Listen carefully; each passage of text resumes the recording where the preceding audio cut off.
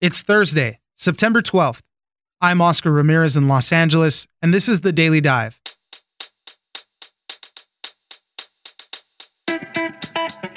Controversy continues to follow NFL wide receiver Antonio Brown.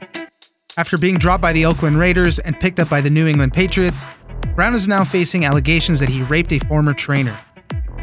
The NFL is considering a range of options which could include making him ineligible to play. Neil Greenberg, sports reporter for The Washington Post, joins us for more.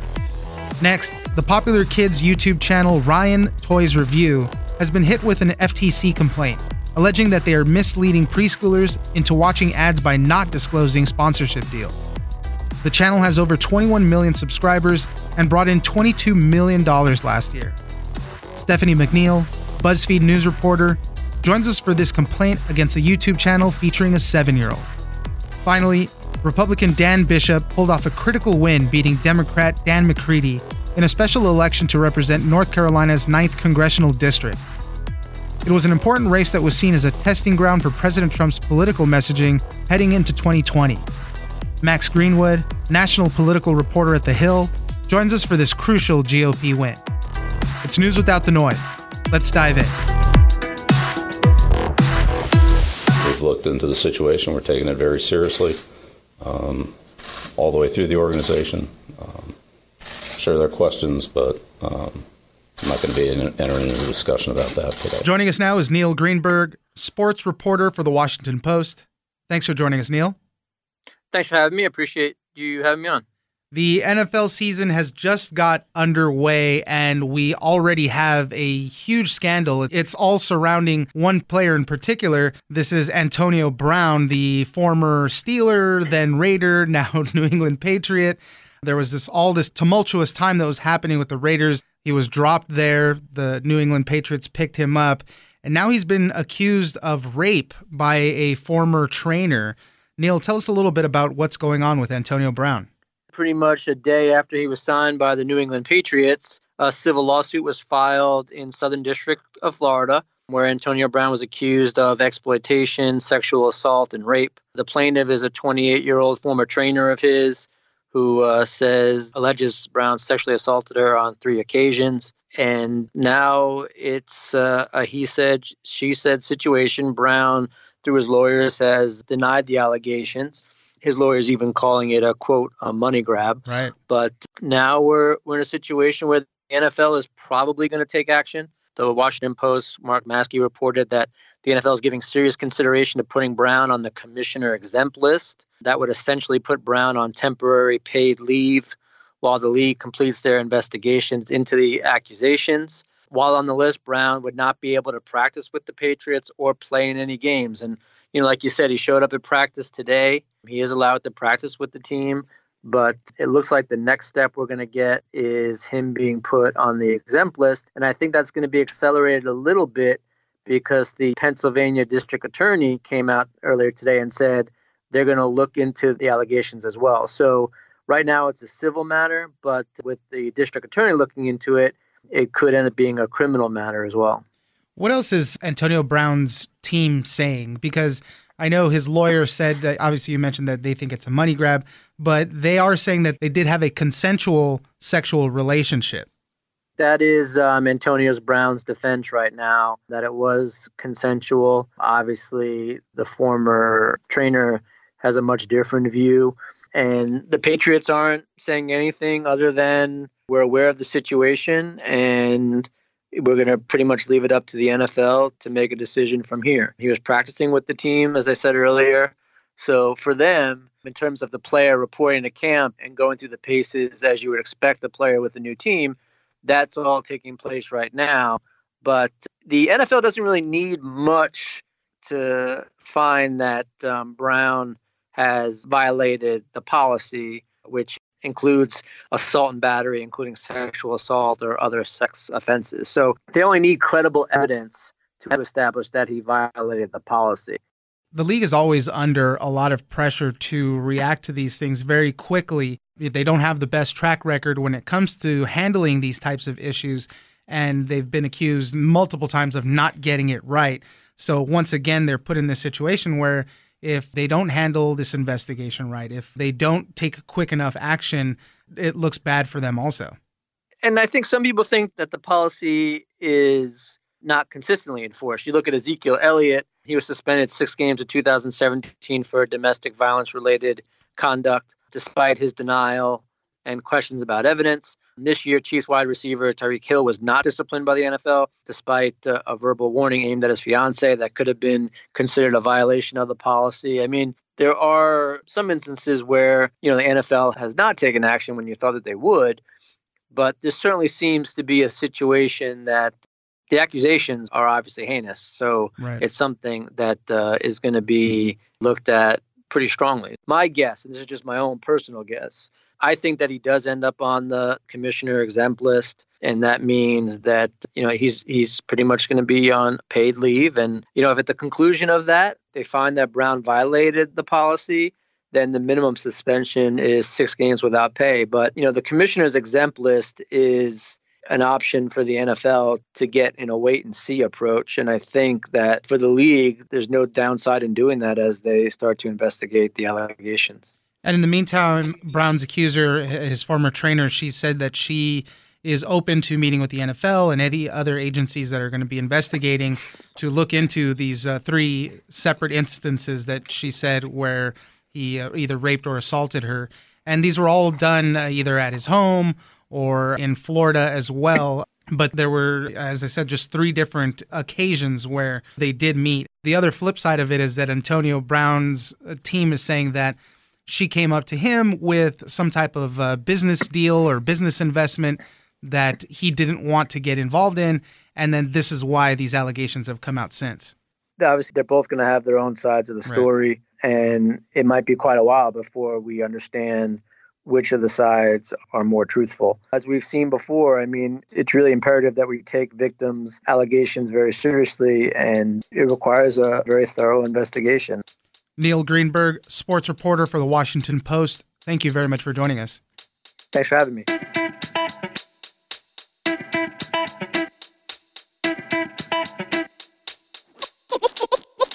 Ryan has teamed up with Colgate to help make oral care fun. Brushing my teeth makes me feel ready for school and excited to see my friends. Now let's go to Colgate to see how I make my own mouth care products. Let's go! Joining us now is Stephanie McNeil, BuzzFeed news reporter.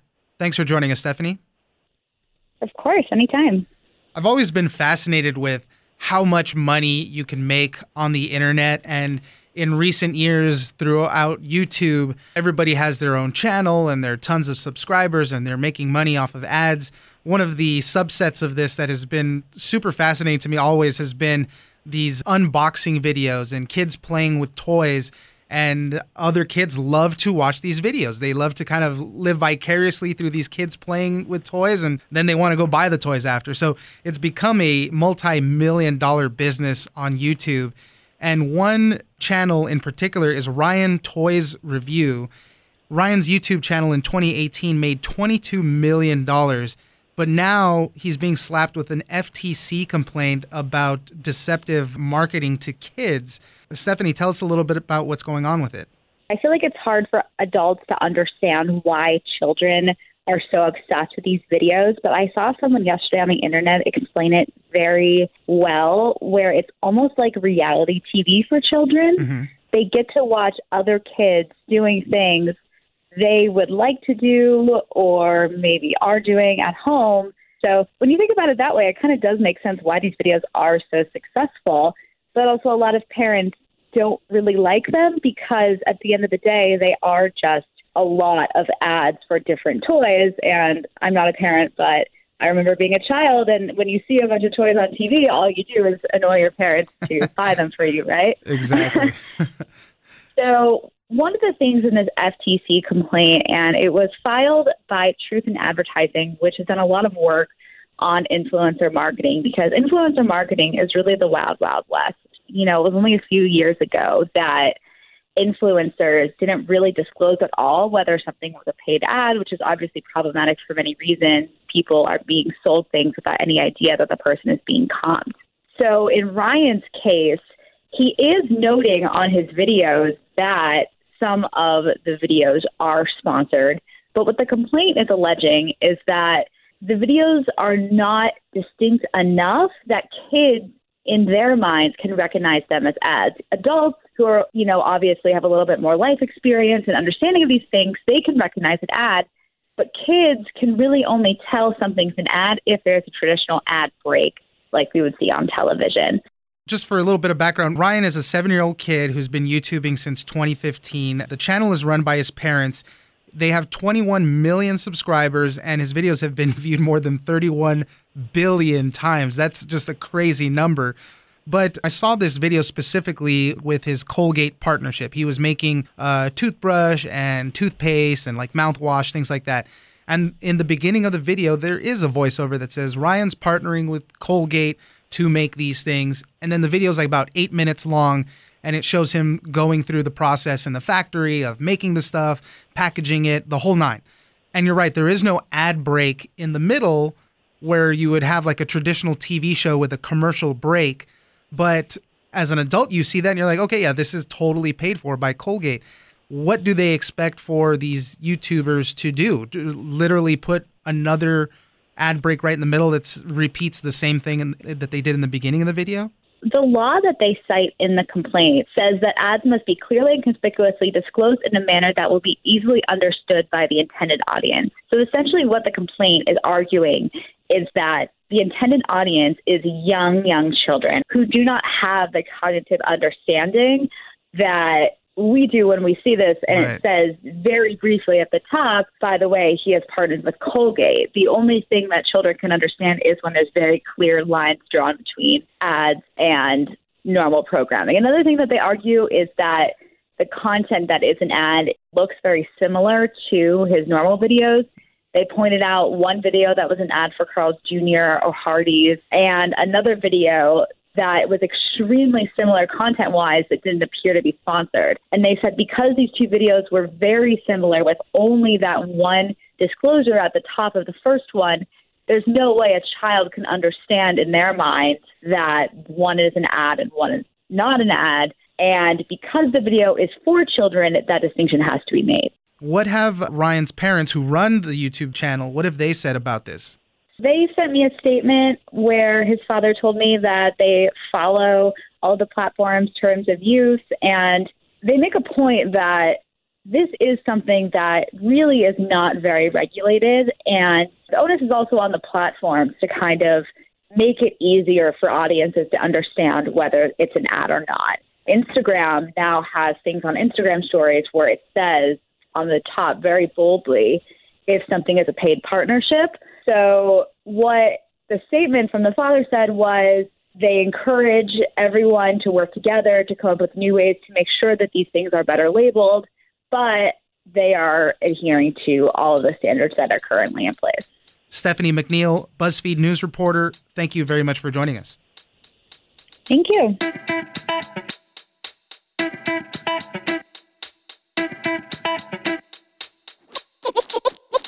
President, on behalf of North Carolina, on behalf of the 9th District, I want to thank you because just as you said, Mr. President, because you and the Vice President committed and came down here and recognized someone who was prepared to say that I'm ready to go to Washington and stand with you, we've won this race. Joining us is Max Greenwood, national political reporter at The Hill.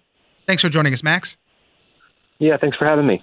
Conservative Republican Dan Bishop has won a special election for an open House seat in North Carolina. This was a seat that was really under a lot of intense scrutiny. The last time that this seat was up for an election, there was a lot of ballot fraud that was happening.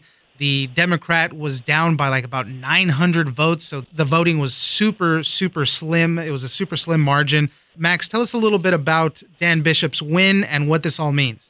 Well, there's a couple ways to look at it, and it depends who you talk to. Republicans are really selling this as a huge victory for Donald Trump and the Republican Party heading into 2020. I was on a conference call earlier this morning with Brad Parscale, Trump's campaign manager, who, was pretty open in saying that without Donald Trump stepping into this race at the last minute, he held a rally in Fayetteville on Monday, there would be no Congressman-elect Dan Bishop. So certainly expect Republicans to be celebrating today. This means that they're holding on to a district that they've represented for almost 60 years at this point, right. And they're pretty happy about that.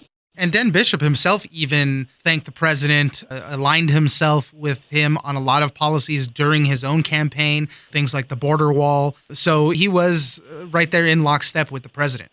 His whole campaign was about supporting Donald Trump and telling voters to send an ally of the president to Washington. He talked a lot about President Trump's border wall and the need to build that.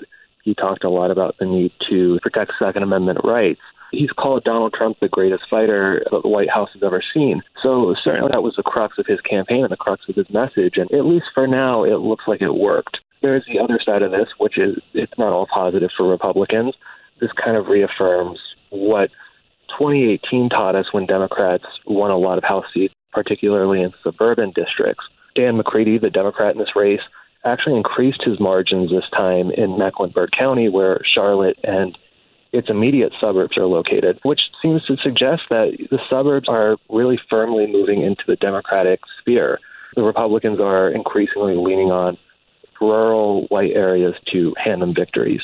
How long has this seat been open? Because the last time when the election happened, there was a big ballot fraud scheme that happened, and then they basically ended the race and they kicked off this whole primary all over again for, I think it was 10 different people were in the primary for the special election. Like they had to do a whole redo. So at this point, this seat in the 9th District has been open for about 9 months. It was last represented by Robert Pittenger, a Republican who last year lost a primary to Mark Harris, who in turn dropped out of this race, this special election earlier this year after the State Board of Elections uncovered a ballot fraud scheme. So it resulted in a 10-way Republican primary. Dan Bishop came out of that primary as a nominee, and he was a favored candidate. I remember speaking to a top Republican official in North Carolina about 7 months ago now, who told me Dan Bishop is our guy, he's who we want, and they were really hoping he got the nomination, and he did. Dan McCready, as you'll recall, ran against Mark Harris in last year's election, and he never faced a primary challenge after the special election was called, so he automatically assumed the nomination, and that's what gets us to the election yesterday. Tell us a little bit more about Dan Bishop. As a state senator, he's probably best known for a North Carolina law that was dictating which public bathrooms transgender people could use. So I know a lot of people kind of think of him with that, but what else do we know about Dan Bishop? Dan Bishop is about as conservative of a state senator as you can get. As you mentioned, he was the author of North Carolina's really now infamous bathroom bill that did kind of dictate what bathrooms people that identify as non-binary or as transgender could use and couldn't use. He's also gotten some scrutiny over this campaign about a vote in 2017 in the state Senate where he was the only state senator to vote against a measure that would have allowed pharmacists to discuss lower-cost alternative drugs with patients, something called a gag rule, essentially. What he's said about that is that he supported that bill in principle, but that he didn't have time to read it before the vote took place. Democrats have said that he supports higher drug prices. He supports higher healthcare prices. He's denied that, but he's certainly come under scrutiny for his record in the state Senate over the course of this campaign. And we should note that that bathroom law was repealed after the national outcry over it. I think the Associated Press estimated that it cost North Carolina about $3.7 billion overall. So, it's just going to be interesting to see now that the seat is full, what the congressman-elect will be doing. And I know Democrats, obviously, they're sad that they didn't win, but it still shows inroads that they've made in a seat that's been held by the GOP for nearly 60 years. And everybody's obviously always trying to make associations to what's going to happen in 2020 because of this. So it'll be very interesting to see what develops out of all of this. Max Greenwood, national political reporter at The Hill, thank you very much for joining us. Thanks for having me on.